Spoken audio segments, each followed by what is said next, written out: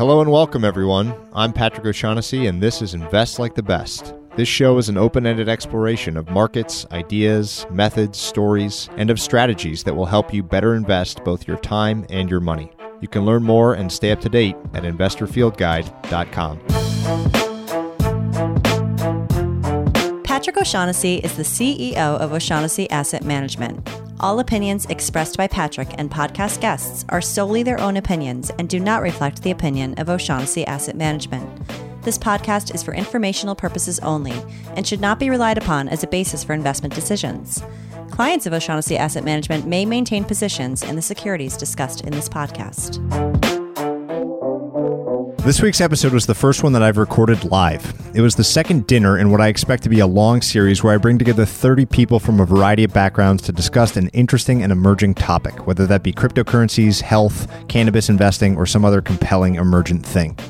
My guest for the second time on the podcast is Peter Attia, who has led one of the most interesting careers that I've come across and who is focused on understanding longevity, health span, and quality of life. We dive into many dimensions of health, scientific research, what we can and cannot learn from evolution and our ancestors, and the 7 primary modalities we should focus on when it comes to our health and well-being. Excuse the lack of clear audio quality on some of the audience questions. The ones that are a little difficult to hear are fairly short, and I felt it was better to include them for some context. As have all of my conversations with Peter, this one has sparked countless subsequent conversations with my wife, my friends, and my colleagues on what is important and how we can change our behavior to improve our quality of life. My partner and sponsor at these events is Peter Tiboris of Strong Point Wealth Advisors, who with me loves exploring these topics and understanding how they might affect our lives and our portfolios. Thanks to Peter for helping me realize this series in New York City. Now, please enjoy my live conversation with Peter Attia. So my own journey in this is kind of, in retrospect, I can make it sound reasonable, but the reality of it is it's just totally accidental. So it starts because I grew up as a boxer, and all I wanted to do was be the next marvelous Marvin Hagler. I don't know if anybody remembers who that is, but greatest middleweight of all time. Actually, we're coming up on the 30th anniversary of Hagler Hearns, which if anybody wants an awesome 8 minutes, you just go home, Netflix, Hagler Hearns. You won't be disappointed. Anyway, so I finished high school without any credits to go to college. My parents were super disappointed being immigrants to this country that had a kid that was going to be a professional boxer and get brain damage and not go to college. And then I had a total change of heart. Long story short, ended up deciding I wanted to be an aerospace engineer. So I went and studied mechanical engineering and applied math. And then 3 weeks before starting my PhD, had another change of heart, decided I wanted to do medicine. So then I did a post-bac year, applied to medical school, got into medical school, and then did my residency in surgery and then my fellowship in oncology. And then I had another change of heart, which was actually, I don't want to do this anymore. So I left medicine altogether after that 10-year stint.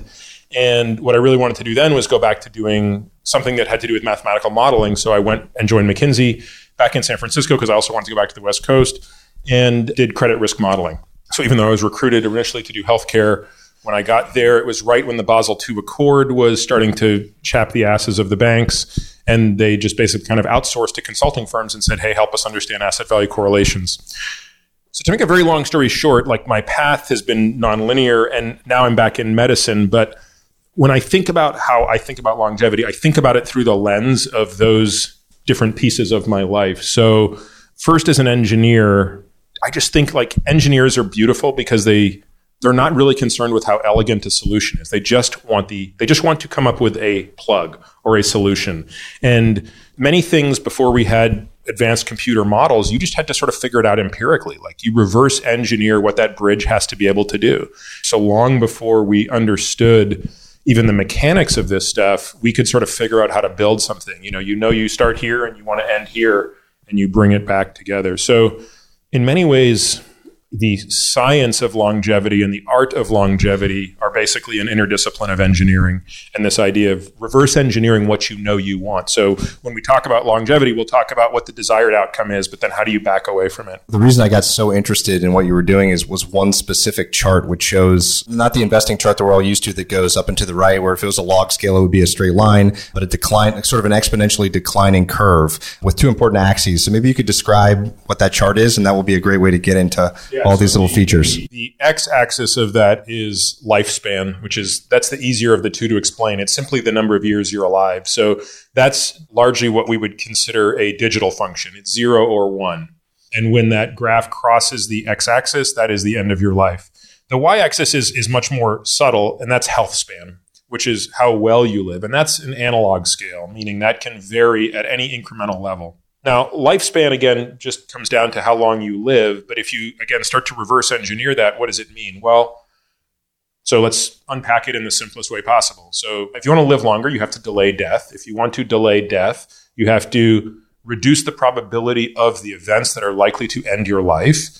You can actually unpack that actuarially quite easily. If you make a couple of assumptions, it gets really easy. And for the types of patients I work with, it's actually a pretty easy assumption to make. So if you're 40 or older, which just allows me to, look at a certain part of the actuarial table, if you don't smoke and you're not suicidal.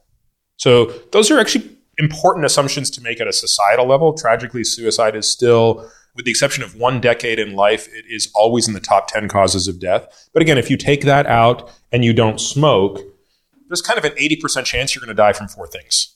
So if we start with those 4 things, the reverse engineering approach says, how would you delay the probability of those things happening or outright reduce the probability of those things occurring? Those things being, first and foremost, cardiovascular and cerebrovascular disease, so heart attack and stroke. The second one being cancer. And of course, that's all forms of cancer. And I'm sure, in a room this size, it would be impossible to not know somebody whose life hasn't been touched very closely by cancer. But, to be clear, breast cancer, colon cancer, leukemia have pretty much nothing in common except for the fundamental underlying principle of cancer, which is cells that don't respond to cell signaling. But nevertheless, we lump cancer as one disease. The third would be neurodegenerative diseases, but the one that we all think about the most, and unfortunately the one that is growing the most rapidly, is Alzheimer's disease. And then accidental deaths. And accidental deaths change dramatically in what they look like, depending on where you live and how old you are. Probably won't get into that stuff today, but nevertheless, with one exception, we were just talking a little bit about strength training before, and if I impart like one piece of wisdom on a person, it's generally like lift weights and never stop lifting weights. It can be the difference between you breaking your hip when you're 75 and not breaking your hip when you're 75. And anyone in this room who knows somebody who's 75 and broken a hip, it's almost invariably the decline of their life. So you can have a binary event, you can have a digital event that dramatically changes your life. So that curve sort of looks like this. And the other feature of that curve, in addition to the fact that it ultimately crosses the axis when you die, the other feature of that curve that I think most people find even more upsetting is that you get into the last 50% of the quality of your life in the last decade. So that, again, speaks to the non-linearity of this. So if you live to be the average age of an American, which today is about 80 or 81, from ages 70 to 80, you will be at or below the 50th percent of your capacity. And so for many people, that is kind of an unacceptable issue because everyone in this room works really hard and cares a lot about, the things that they're doing. But we also have this mindset of like, well, at the end is when we'll get to enjoy the fruits of those labors. But of course, it's also a little disappointing if you spend that last decade of your life and, your faculties aren't with you, you're physically not robust enough to do the things you want to do. For many patients, like what I actually do is just actually back out, what does it mean to be 78? How old will your kids be? How old will your grandkids be? And what is the implication? And it could be the difference between you being able to throw a football around with your grandson or being able to take a trip with your, granddaughter or whatever. So that health span thing for many people is actually as important and sometimes more important than just living longer. What's most interesting to me is the research problem that this proposes, because it's very hard to run studies on humans, certainly on sample sizes and in variations that allow us to reach interesting conclusions about those 4 causes of death or different parts of how you define health span. So maybe if you could classify what you mean as different dimensions of health span or quality of life, and then we'll discuss how you attack the problem of making those things better from a research standpoint. So the 4 things that I use to define health span, and I don't think we have a mutually agreed upon definition within the sort of, longevity community, what that is. And frankly, I don't even like the term longevity. Like I was on the phone with someone today who said, hey, I want to introduce you to somebody. How should I introduce you? Can I say you're my longevity doctor? And I said, no, That sounds really bad. Generally, if I'm at a cocktail party and people ask me what I do, I'm either a race car driver or a veterinarian. Those are the only two things I'm willing to admit to. So that said, within the longevity space, there's not a uniform agreement. So I'll just give you sort of my definition. I think the four things that constitute health span is cognition. And again, that one's pretty easy to quantify because we can measure the three dimensions of cognition, which are executive function, processing speed, and short-term memory. The second one is, for lack of a better word, it's just kind of a physical dimension, which comes down to three things: the maintenance of muscle mass, functional movement, and freedom from pain. And then the next two are the squishy ones. These soft, squishy ones actually become kind of the important ones. One of them is sense of purpose and social support. And then the other one is capacity to cope with distress, or what we call distress tolerance. So I'm sure any of you can think easily about examples of people you know who are firing on all cylinders on sense of purpose, social support, mind and body, but they can't cope with distress. Or similarly, people who can do all of those things, but they have no sense of purpose, social support. So the problem, you raised a good point, Patrick, which is, do we have a clinical study that can just point to the answer, which is, okay, if you buy into the thesis that it would be better to live longer and live better than to not, or at least to have the optionality, I don't think that's a hard argument. The question is, what do you do? And this is where the problem comes. So I'm working on a book right now, which I actually hate. I really hate writing this book. I'll probably finish it this year, but I might not. But nevertheless, one of the things I'm explaining in this book is this evolution of what I think is necessary from something I'm calling medicine 1.0 to medicine 2.0 to medicine 3.0. So medicine 1.0 is something none of us ever had to deal with, but that was basically the dominant form of medicine until this past century. And that was the not particularly scientific approach to medicine, but an approach that was based on observations, beliefs, bad humors, good humors, that kind of stuff. And there were actually some things that came out of that form of medicine that were valuable. Probably the most important would have been the elucidation of germ theory, which really came out prior to medicine 2.0. To take a step back for a moment, there have really only been a handful of step function improvements in human longevity. And the first was sanitation. So the moment we were able to create sewers, we increased longevity by leaps and bounds. The second was germ theory. So the moment Lister realized, and Lister gets the credit for it, but there were many people who played a role in that. But the moment we realized that there were microscopic things that existed, and if you wanted to cut somebody open, you couldn't just stick your dirty hand in there, even though it looked clean. Huge increase in mortality. And then along with that, probably antibiotics. But after that, most of the increases in longevity have been relatively modest. So notwithstanding that, medicine 2.0 came along with the development of the randomized control trial. And with that came a tool that medicine could use to solve certain problems. So examples of problems where medicine 2.0 has been amazing is, what do you do for someone who shows up in an ER having chest pain with ST changes on their EKG and, a troponin leak that looks like X, Y, and Z? Oh, well, we know the answer to that question. If they look like this, they get this treatment. If they look like this, they get this treatment. And then the follow-up is boom, boom, boom, boom, boom. And we developed advanced life support, and we've made a huge difference in preventing people from dying of, heart disease. HIV is probably one of the most amazing examples of this as well. HIV was uniformly fatal. Today, for virtually any patient who is able to take the triple cocktail of highly active antiretroviral therapy, HIV can almost become a chronic disease. If I rattled off all of the success stories of medicine 2.0, you'd realize they have a couple things in common. First of all, they are almost always things or problems that will afflict you relatively quickly. HIV, if untreated, is a very quick path to AIDS, which is a very quick path to death, a heart attack, an infection. Which antibiotic should you take if you have this type of infection? We're really good at knowing those things. There are also things that are amenable to clinical trials with randomization, which is the hallmark of being able to answer these questions, is you have to be able to take two groups or more of people, treat one of them with one treatment, treat one of them with another treatment in a randomized fashion, not just by observing them, and then measure the outcome. There are three other criteria that go into that framework, and unfortunately, longevity doesn't fit with any of them. So the first thing I say to patients, or anybody for that matter, is if you want to live longer and you are interested in taking the most scientifically rigorous path to getting there, you have to accept the fact that you will not get the answer definitively through any clinical trial or frankly any sum of clinical trials. So that's where we enter this idea of what I call medicine 3.0, which is you now have to take an empirical, personalized, probabilistic approach to it. Now, this term personalized medicine has no meaning. Let's just call a spade a spade. It's a beautiful buzzword that means nothing. Personalized medicine in its true form is something that I think you would all understand, but unfortunately we can't offer it yet.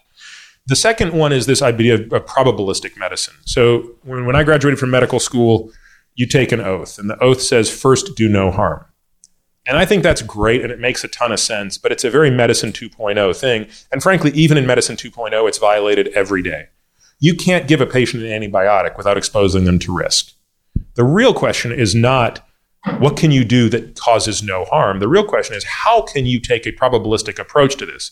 So if someone has a urinary tract infection, okay, it's not life-threatening at the moment, but if I don't treat it, what's the risk that it becomes pyelonephritis that kills them?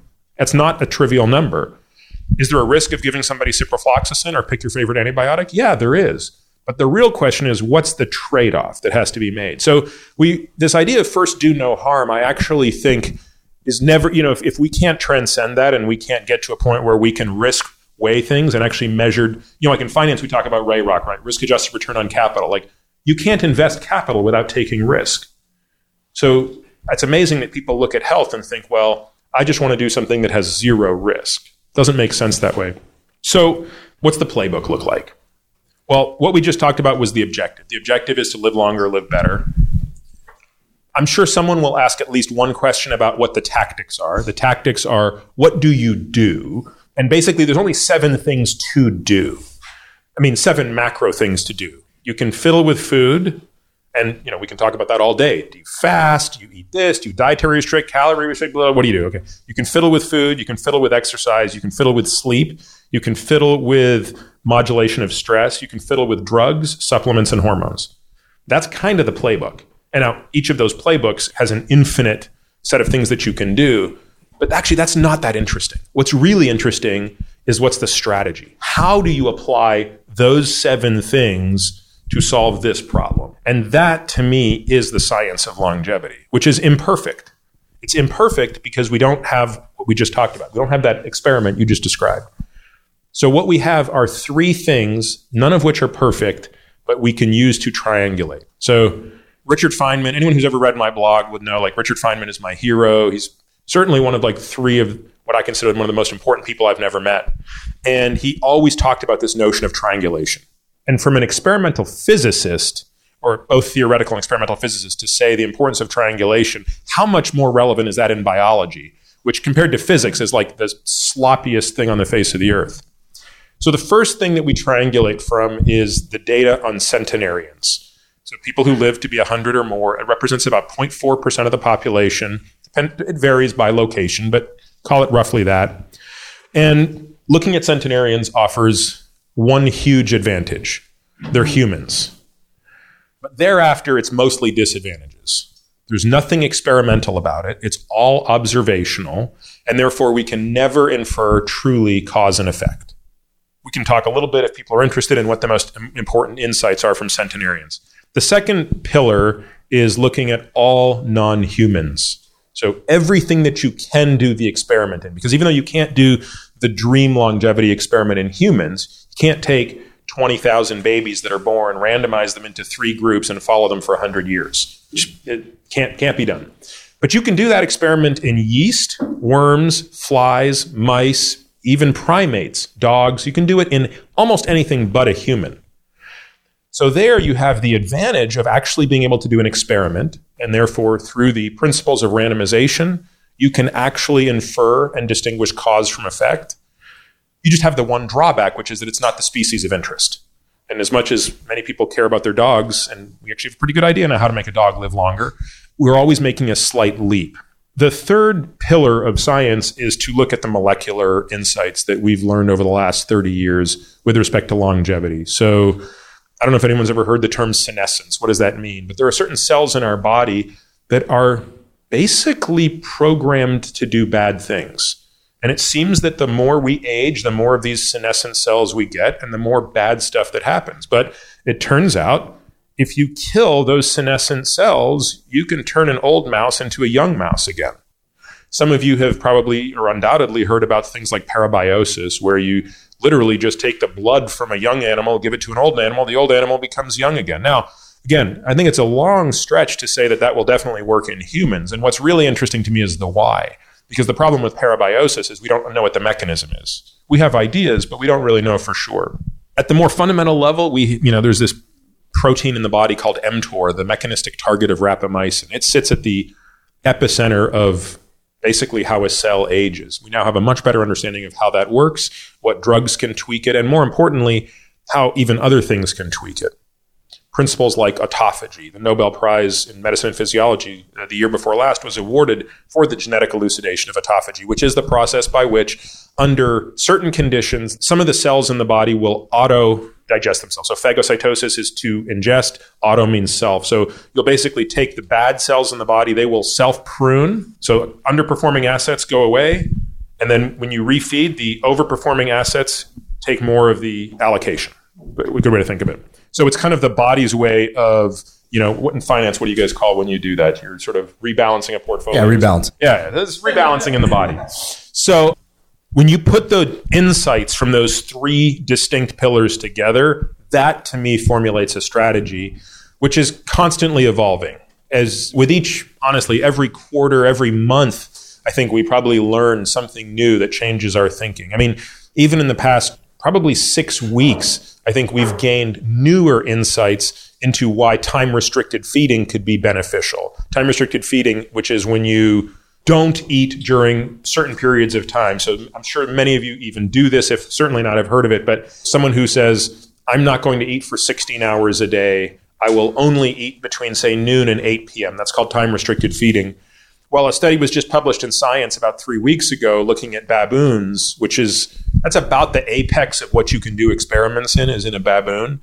And when you look at sort of the circadian rhythm of gene production, and when you look at what the benefits of time-restricted feeding are in an animal like that down to other animals, wow, it's like we learned a new little thing about this stuff. And it's certainly, even in the context of our practice, has changed the way we sort of think about how you roll out some of those tactical levers. One of the things that I found really frustrating is the personal experimentation side of this and how quickly it all changes. So 5 years ago, you read to do this. There's famous things like the Atkins diet, eat a ton of protein, very little carbs, but very little fat. Now you find that maybe a lot more fat is more appropriate. And it's this kind of moving target. And I'm curious from the individual level, as we all think about wanting, I think everyone universally would want to improve that curve, shift it up and to the right with less area, right? So live longer, and in the years you live better. I struggle with how to approach this problem as a sort of layman. So a lot of what you're talking about is extremely interesting, but nuanced, complicated, ever changing. How does an individual that doesn't, say, have the benefit of someone to sort of hold their hand through this process think about attacking this problem? Are there certain core principles that you feel you're never going to be 100% confident that they're a good idea? We had talked a lot about like dietary versus caloric restriction last time we talked. Are there certain things that seem like much higher probability that they're going to affect health span, and then another layer maybe on top of that we should experiment with but be less confident about or be more willing to change? That's the question I would get asked the most that I have the least good answer to. So the way you phrased it at the end, Patrick, I think is the right way to think about it. So the way you phrased it at the outset, the short answer is I don't have a goddamn clue. I really don't.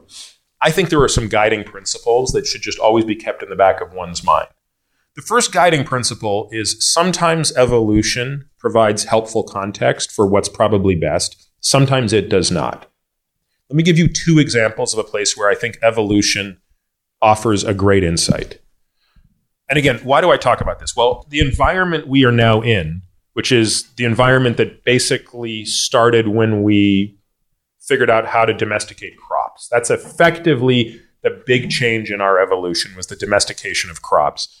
That represents about 0.1% or less of our genetic makeup. So if you would at least humor me that we spent 99.9% of our time evolving in an environment that doesn't look one thing like the environment we live in today. So where is that helpful? 2 things: food and exercise. And I'll throw in sleep. We'll go with 3 things where evolution offers a pretty good insight. Let's start with exercise. Anybody here have kids, young kids? Ever watch a 3-year-old pick something up? They all do it the same way. They're perfect little power lifters. Doesn't matter what they're picking up, piece of paper or a block that weighs as much as they do. They will pick it up perfectly. They do not have an ounce of tightness in their hip flexors. They know how to engage their glutes. They are perfect little specimens. So the good news is we were all born that way. The bad news is by the time you start sitting, so by the time you are about 7 years old or 6 years old, you will lose that ability. And some people will lose it quicker than others, but for most adults, they can't squat. Now you might say, well, Peter, I don't really need to squat. But the point is, if you can't do that movement correctly, you're going to have knee pain, you're going to have back pain, you're going to have neck pain. Your body will start to fall apart. We did not sit. There was no such thing as a chair. This thing, this position I'm in, my ancestors would have almost never been in this position. And they certainly wouldn't have been in this position 8 hours a day, which many of us are. So keep in mind that as we think about how to physically exist, and again, I can't offer the prescription in one discussion, but the point here is movement matters, and the more we can revert to the movements we were basically evolving to do, the better we are. So you want to be strong in the positions of your ancestors. With respect to sleep, now this is one where this could change if we live another 1,000,000 years. But as it stands today, the evidence is overwhelming that we require 7 to 9 hours of sleep. Now, nobody likes to hear that, and nobody wanted to hear that less than me. Let me be clear. When I was in residency, I was one of the lucky guys who didn't need to sleep very much. So I averaged 4 hours a night for 5 years. And I had a couple close calls where I almost killed myself. One night I was driving home after being up for 3 straight days. I might have even talked about this in the podcast. If not, I talked about it on Jocko's for sure. And I was so tired when I was driving home, I just decided to pull over at Patterson Park, which is like kind of one of the nastiest places in Baltimore, to take a nap in the park for just an hour. But of course, I slept for like 6 hours, and I woke up with like IV syringes all over me and like rat bites on my arm. So for the most part, though, I was like, I'll sleep when I'm dead was sort of my approach. Now, if you think about that from an evolutionary perspective, sleep was not a great thing to have done. If you were our ancestors. Your ancestors had basically 2 purposes. Find food and procreate. But, like they weren't really optimizing for much else. It was pretty much species specific. So to be unconscious for 8 hours, and all evidence suggests that our ancestors slept on average about 8 hours out of every 24. So to spend a third of your time unconscious, therefore not reproducing, not foraging for food, and frankly not protecting yourself, strikes me as a hell of a trade-off. Why was it made? I could argue for hours on why it was made. I think sleep does many things that we're only starting to understand now. But the point is, if somebody could have out-evolved that, think of what a survival advantage that would have been. And yet, the best of our understanding, less than 0.1% of the population carry a gene that allows them to function optimally at 4 or 5 hours a night. So even though a lot of people think they have that gene, I certainly thought I had that gene, we don't have that gene. The likelihood anybody in this room has that gene is pretty low. We all need to sleep. Now, it is possible that in another 1,000,000 years, a subset of people will evolve who don't need as much sleep because we have a different environment today. We have electricity. We have reasons, quote unquote, reasons to be awake longer. But I have a very hard time believing that in this current age and for the rest of our lives, sleep will not continue to be one of the most important things we do. The third is food. We did not evolve in an environment where we were constantly fed. We evolved in an environment where we were basically in feast or famine. And as such, our body got really good at doing that. In fact, a lot of people say, yeah, that fasting stuff, it's not for me. Like, I just can't do it. And it's like, I think you'd be surprised. If our ancestors couldn't not just thrive, or not just survive, but actually thrive while fasted, none of us would be here. I have this one patient who like literally can't go more than 4 hours without eating. And like, she keeps insisting to me that it's essential for her life. And I was like, I am so glad you are not the person that we came from. Because like, none of us would freaking be here, right? Like, you had to be able to go days without eating and be mentally sharp, physically sharp, be able to perform. So I talked earlier about this thing called autophagy, which is this idea of the cells basically pruning off the bad guys, replenishing the good guys. There is no better way to do that than periodically fasting. Now, we could spend 2 hours talking about it, and we should not. about all the ways that one can fast. You can do it through caloric restriction mimicry, time-restricted feeding, a whole bunch of different things. But the notion that one can restrict themselves from food is good. And I had a hard time with this. I remember I grew up in a restaurant. My parents were immigrants, so I was in a restaurant quite a bit. And not just because I was an athlete growing up, I was constantly eating. I never knew what it meant to be hungry. And I think it just sort of got hardwired in my head that being hungry is bad.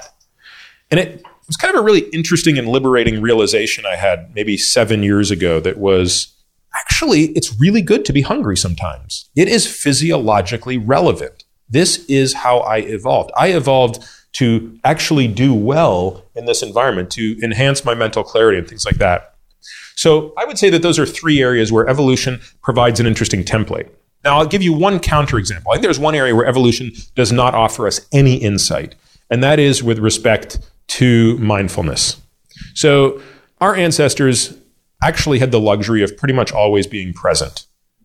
They were, whatever they were working on was all they were working on. They probably, again, we'll never know this for certain, but they probably didn't spend a lot of time worrying about things that had happened a year earlier or things that they thought were going to happen a year from now or a month from now or a week from now.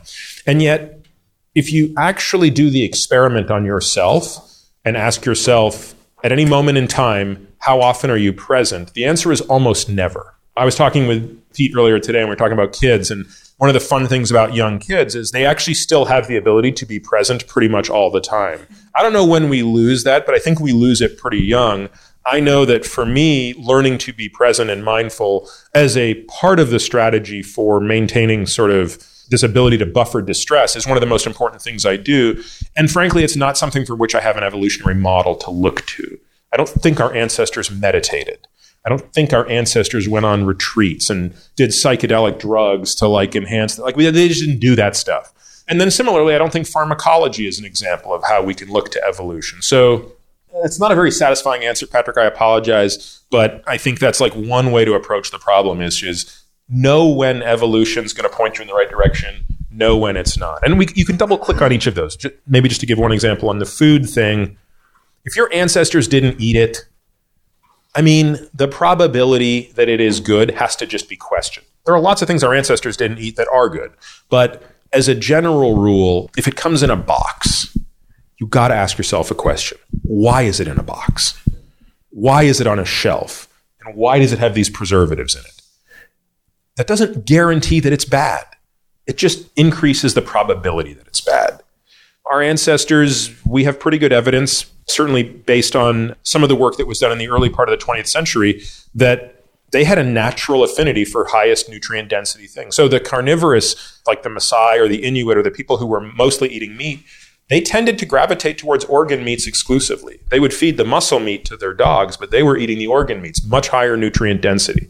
Whereas if you look at the more plant-eating people, the sort of like the Catawbans and the Okinawa and things like that, they tended to gravitate more towards the darkest vegetables out there or the darkest fruits. They sort of inherently had this sense that the higher nutrient densities would be found in those things. So I think there is actually a lot of insight that comes from that. And it's not, the level of minutia that I like to get into, which is, I want your average blood glucose to be this many milligrams per deciliter plus or minus this. And we personalize the nutrition to make it that.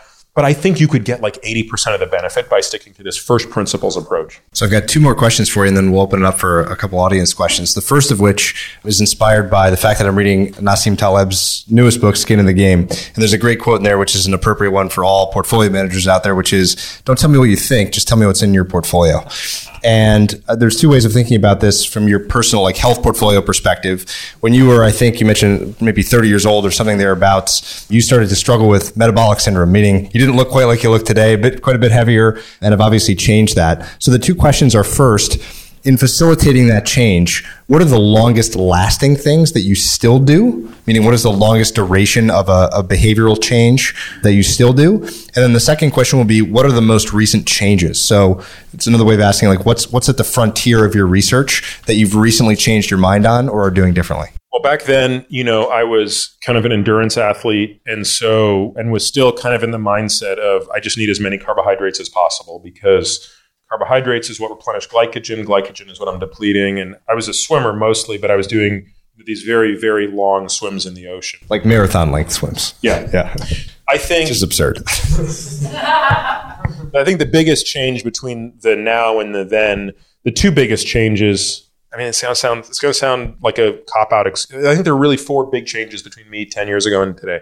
So from a nutritional standpoint, I eat far less carbohydrates than I used to. It's just, and we could parse that out into which types of carbs and when I eat them and do I cycle them? And the answer is all of the above. I did spend 3 straight years in a state of what's called nutritional ketosis, which is a very restrictive, very difficult thing to do. Probably easier today than when I did it because there are more food products that cater to that.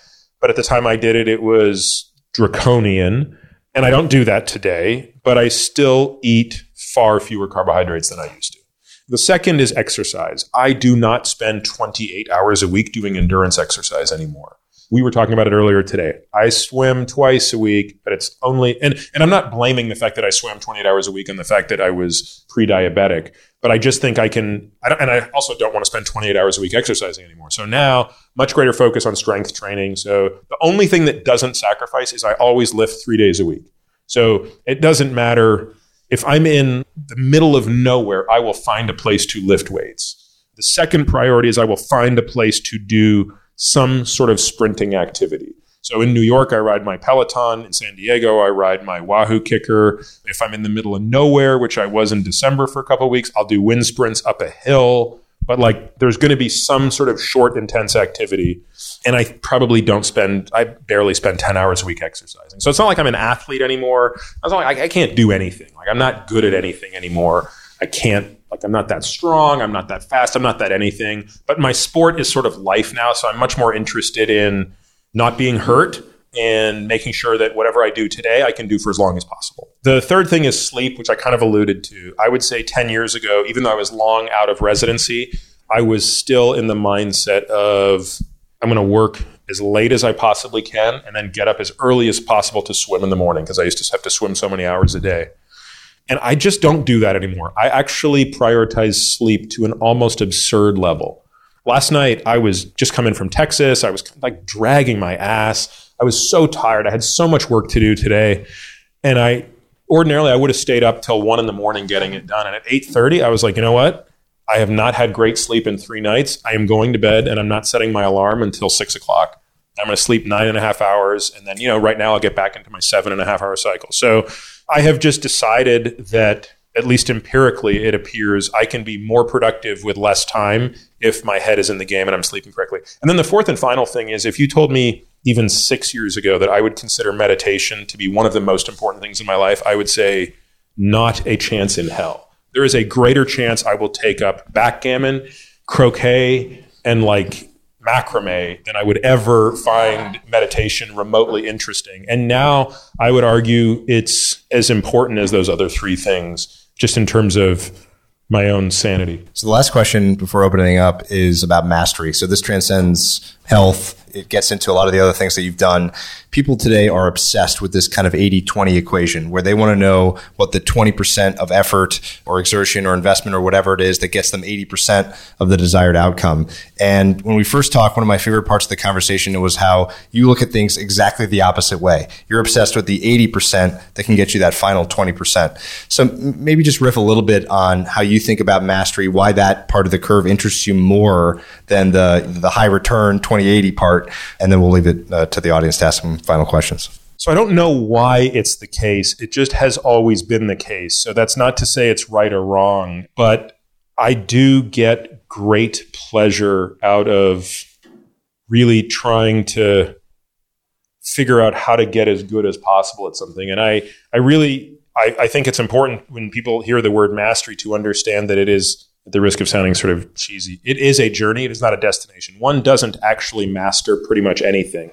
When you talk to the true masters of their thing, they'll all tell you they're still learning. They're still incrementally tweaking. So, I think that's what attracted me to surgery in the first place, frankly, was surgery. I like technical things. I like things that require physical dexterity. So surgery had that about it. Today, sort of outside of my professional life, archery and race car driving are sort of my obsessions, because they have a physical component to them. They're very specific, and you can just get better and better and better and better and better at these things. So in many ways, I put those obsessions in the category of happiness. For me, just to be able to go out and shoot 50 shots in a round or get in the race car and drive for a couple of days.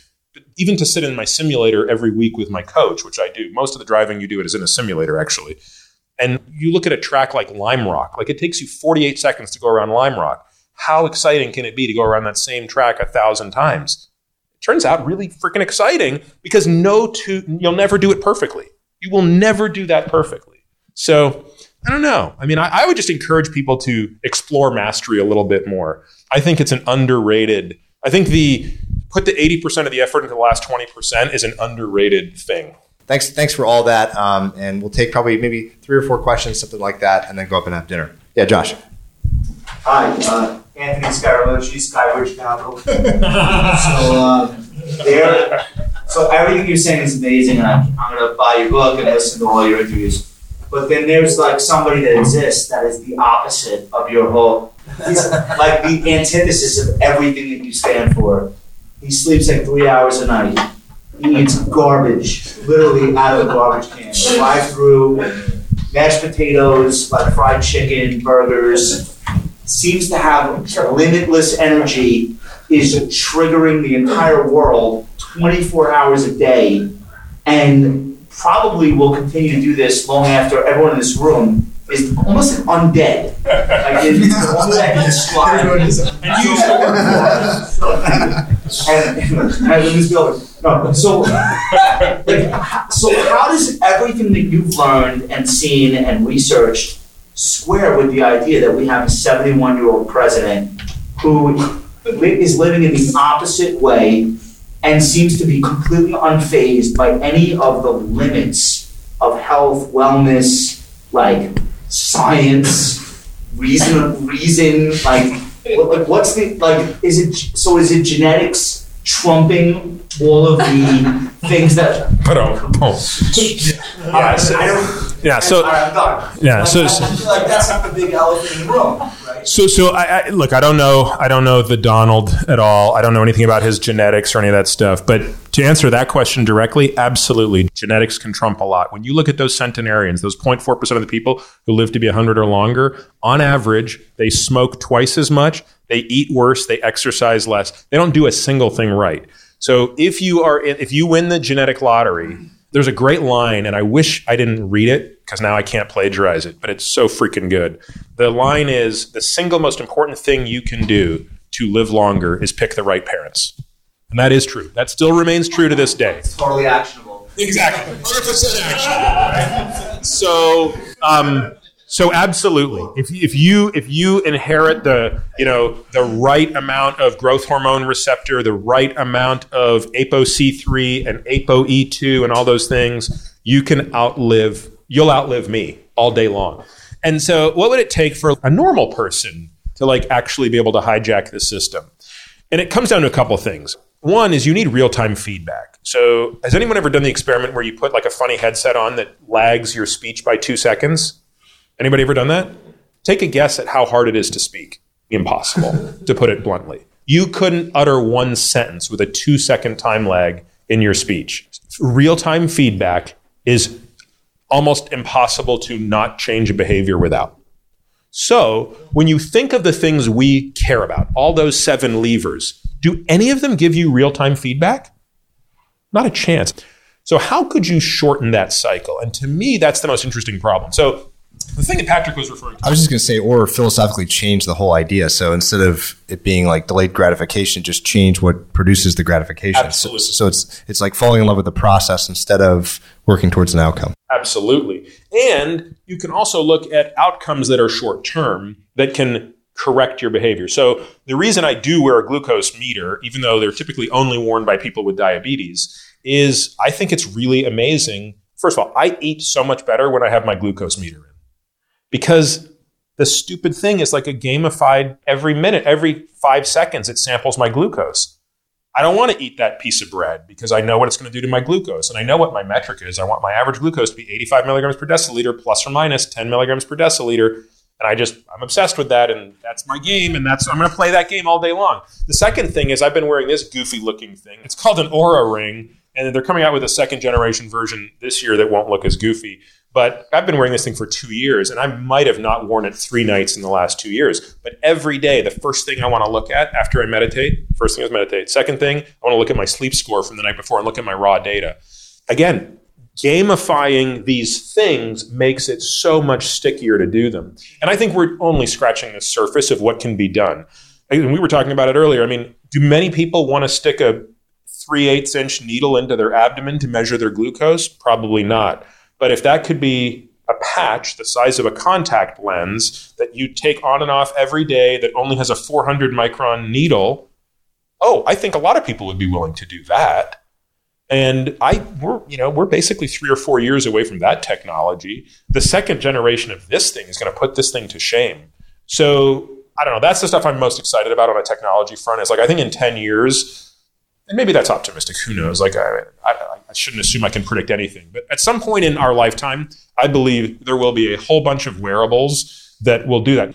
This is a great example of where evolution does not offer us a great insight into cardiovascular disease, cancer, or neurodegenerative disease. It really doesn't. And that's ultimately going to be the biggest problem. So I'll give you one example that's very front of my mind because I was talking to a patient about it yesterday. Anyone ever heard of the Alzheimer's gene, ApoE? Or the ApoE gene, of which the A4 version is the Alzheimer's gene. So up until 200,000 years ago, you have 2 copies of every gene. So ApoE, which is a gene that codes for the way the brain metabolizes cholesterol, exists in a 2 or 3 or a 4. So you have 6 combinations because you get 2 copies. So you can have a 2-2, 2-3, 2-4, 3-3, 3-4, 4-4. Up until 200,000 years ago, we only had the 4. So everybody was 4-4. 200,000 years ago, the 3 came along, and then 50,000 years ago, the 2 came along. So now you have all of these things. Well, with each successive introduction of the 3, then the 2, we became less and less resistant to parasitic infections. So it turns out the ApoE4 gene protects your brain from parasite infections, whereas the ApoE2 does not. Of course, it turns out to be the exact opposite with respect to Alzheimer's disease. The ApoE2s have a genetic protection from Alzheimer's disease. The ApoE4s are genetically predisposed to Alzheimer's disease. So there's an example of how evolution completely got it backwards, but through our lens, which is we want to live really long, and what's the probability I'm going to die of a parasitic infection? It's zip 0. You look at heart disease. That, to me, is probably one of the most vexing of all of these things because you have these, different camps that view, like there are some groups that say you should never eat an animal product. Now, let me be really, really clear. And this is not a political statement. This is not a social statement. This is just a scientific fact. In every single survey of human existence, to my knowledge, now maybe something came up in the last year, there is not one example of a human species or subspecies of us that existed entirely free of animal products. Now, there were many cultures that subsided mostly on plants. There were some that subsided exclusively on animal matter.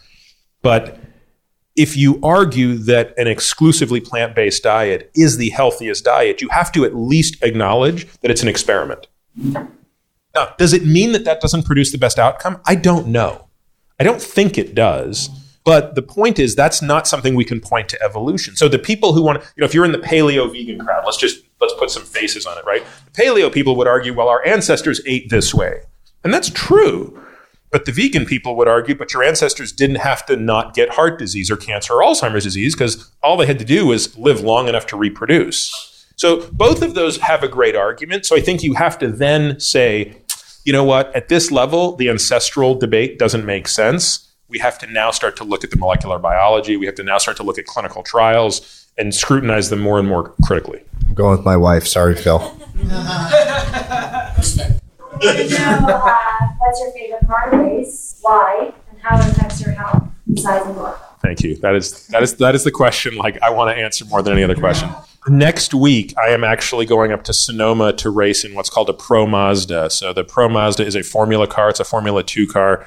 So it's 1,000 pounds dry weight. That's like about, a quarter the weight of your street car. And it has 275 horsepower. And it can generate a downforce almost equivalent to its own weight. So that is a car that even in my hands, meaning like someone who's not great, I will be able to take that car around Sonoma faster than Lewis Hamilton could take the world's fastest sports car around the track. How does it affect your health? People always say to me, that doesn't make sense that you would do that if you're interested in longevity. But the reality of it is I feel way more at risk driving on I-5 in California than I've ever felt in a race car. When you're in a race car, you're in a car that is built to go fast, that is built to survive a crash. I'm in a fire suit, a helmet, and the reality of it is, and I've crashed 1 million times, but nothing bad happens. These cars don't blow up and all these things. And also the other thing is I'm in the most heightened sense of awareness in my life. There is nothing else that is on my mind. I'm not talking on the phone. I'm not daydreaming about nonsense. I'm not trying to figure out if the guy in front of me might break or might not break or what I'm going to have for dinner. So you're just like 100% dialed in. And I think the real challenge of being on the road, and one of the things that I always tell people if they want a mental cue to if you could do one thing to live a little bit longer on the freeway, given that the freeway is where 50% of automotive mortality takes place on a freeway, 40% of automotive mortality takes place at an intersection. So if you can think of two things to reduce your risk of dying in a car, on the freeway, play the following game. Every time you get on the freeway, pretend one person who got on the freeway that day is trying to kill you.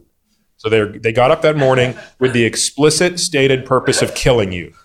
Now here's the kicker. You won't know who it is. So if you don't know who it is, you got to pay attention. And if you just take that approach, you'll spot them. They'll be the jerk off that's texting and swerving into you or slams on their brake. They'll be that person. At the intersection, always look left. 9 times out of 10, the accident that's going to kill you is going to be a T-bone on the driver's side for someone who ran a red light. So just look left before you go through an intersection. So we'll do 2 more. Phil, I'll make it up to you. You use the term minutia more than once in the discussion. By the way, amazing discussion. Love it. We use the term minutia. And on the other hand, though, and I'm a simpleton. I'm a simple person. On the other hand, though, you mentioned movement, diet, rest, mindfulness. I would add relationships. Would be the 5th for me. From my point of view, 85% of what we talked about today was in those 5 things, very simply, get more sleep. If you don't eat cereal in the box that is horrible. General Mills is like Philip Morris was 20 years ago. If you get a little more rest, if you move your body, stretch your body, run a little bit, do the kettlebell a little bit, and if you play with your kids and get in that moment and be with them, that's your next book. Maybe it's just a simple book. There's no next sell. I'm sorry, but maybe that's the model. Maybe it's just it's a minimalist model that doesn't have to worry about whatever you were talking about, A5s or A4s or A3s. It's just dumbed down, but you get 85%. I totally agree. I mean, that's effectively what Patrick was talking about. I mean, that to me is the 80-20 answer, which is I think you can get, now again, it gets more, this is where the minutia comes in. There are some people who will get 80% of the benefit out of 20% of the insights, and there are some who will not.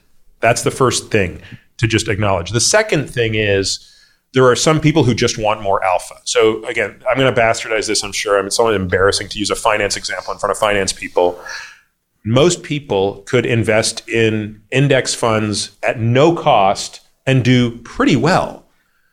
But there are money managers out there who charge 2 + 20. I mean, hell, someone I was very close to was charging 3 + 30 and at one point 5 + 50. And he still, in every year but one, made his investors a ton of money. I think I know who that is. Yeah, you know who that is. So the bottom line is it comes down to how much alpha you want, how much risk you're willing to take. But the approach that you outlined is the lowest risk, lowest cost way to at least match the market, if not beat it. Last one, Liz. I was wondering if you could talk a little bit about the goals of microbiome, because this is something that I believe we've only learned a lot about in the last 10 to 15 years. And it's kind of this all-encompassing, bacteria in your body actually has such an effect on everything from diet to mood. There are studies that show that your personality can actually change if your microbiome changes. So how does that fit into the work that you've done or the patients that you've seen? Yeah, this is not going to be a satisfying answer. I think we are still, as you point out, really in the infancy of understanding this. Now, I'm lucky in that I'm really close friends with a guy named Larry Smarr, who probably knows more about this topic than anybody. He's a professor at UCSD who's actually a computer science professor, but through his own personal journey about 10 years ago became kind of the most knowledgeable guy about this thing. And Larry and I have the luxury of getting to sit down and have a meal every couple of months and talk about this. There's a little bit of the drunk in the streetlight problem right now. The drunk in the streetlight, right, is you see this drunk guy standing below a streetlight and you're like, what are you looking for? And he's like, my keys. Did you drop them here? No, but this is where the light is. So it's a little bit of that sort of like everyone's thinking about it, talking about it, and everyone loves to cite the incorrect stat, which is there are 10 times more bacteria in your body than total cells. It turns out that's not true. But even if it were true, that wouldn't necessarily, it can be a fact and not a reason. At this point in time, and I would say the following, we actually do not yet understand even remotely the causal relationship between these changes. So is there any dispute that your diet changes your gut bacteria? No dispute. I think that's been established in animal and human models now. You can, in fact, there are some people who can even, there are some algorithms that can actually predict what you eat or if you fast or don't fast just based on the bacteria in your gut. We're getting really good at that. The question is it a cause or is it an effect? The only place where I see a causal way to manipulate the gut flora to impact health is through a very esoteric application called the treatment of C. diff colitis. So some of you have probably heard about this. So Clostridium difficile is a bacteria that exists in us naturally. And it plays very little role. It's sort of a subservient little dude that just hangs out. But in patients, typically in the hospital, who are being exposed to just crazy amounts of antibiotics, the antibiotics can kill enough of the other bacteria that this Clostridium difficile or C. diff becomes dominant. If it becomes dominant, it wreaks havoc and it can kill you. And the treatment for that is really difficult until people figured out this great idea, which was, and it's going to sound a little gross, but why don't we take the stool from a normal person and transplant it into someone with C. diff colitis, do what's called a fecal transplant. And lo and behold, you save them immediately. You totally fix these people in days. So the FDA has now actually approved this. It's the only FDA indication for fecal transplant. The question I find interesting is, what are the next applications for that? And I think there are some people who are at one end of the spectrum that say fecal transplant will cure every disease. In other words, you take the crap from someone who's totally healthy and you shove it in somebody who's not, and you'll fix everything. I think, again, at the risk of getting into more detail than you want, I think that's total nonsense. And I don't see a shred of evidence to support that. But at the other end of the spectrum, people who would say there is never going to be another application for fecal transplant, I don't think that's true. In fact, I have one patient in my practice who, me and another physician who both take care of him, and I defer to the other guy more because he's a sort of a functional medicine guy, but he's a really smart dude. I mean, we have a patient who's had 1 million sinus infections in his life. He has been on antibiotics his whole life. His gut is not normal. There's no denying it. He's just got so many issues that we can't pin down. And, now we've been through every one of these. We can make the bacteria in his gut look differently with different probiotics and butyrate and this and everything. It doesn't fix the problem. So our last thought with this guy is, would a fecal transplant fix this guy? So I put this in the category of, I'm really looking forward to seeing where the story goes. I am super cautiously optimistic. I think there is an entire industry that is built around the analysis and treatment of these conditions that is 99% crap. I have started to collect these people where if I'm feeling smart or accomplished, my ego's getting a little high, I just email them and ask them to lunch and hear about what they're doing.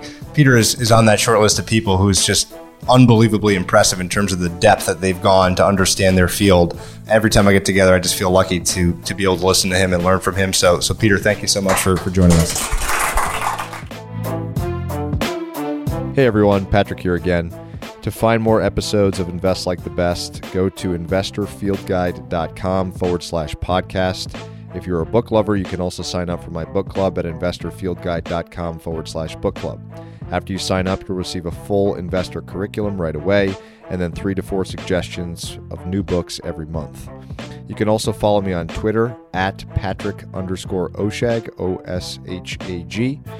If you enjoy the show, please leave a quick review for us on iTunes, which will help more people discover Invest Like the Best. Thanks so much for listening.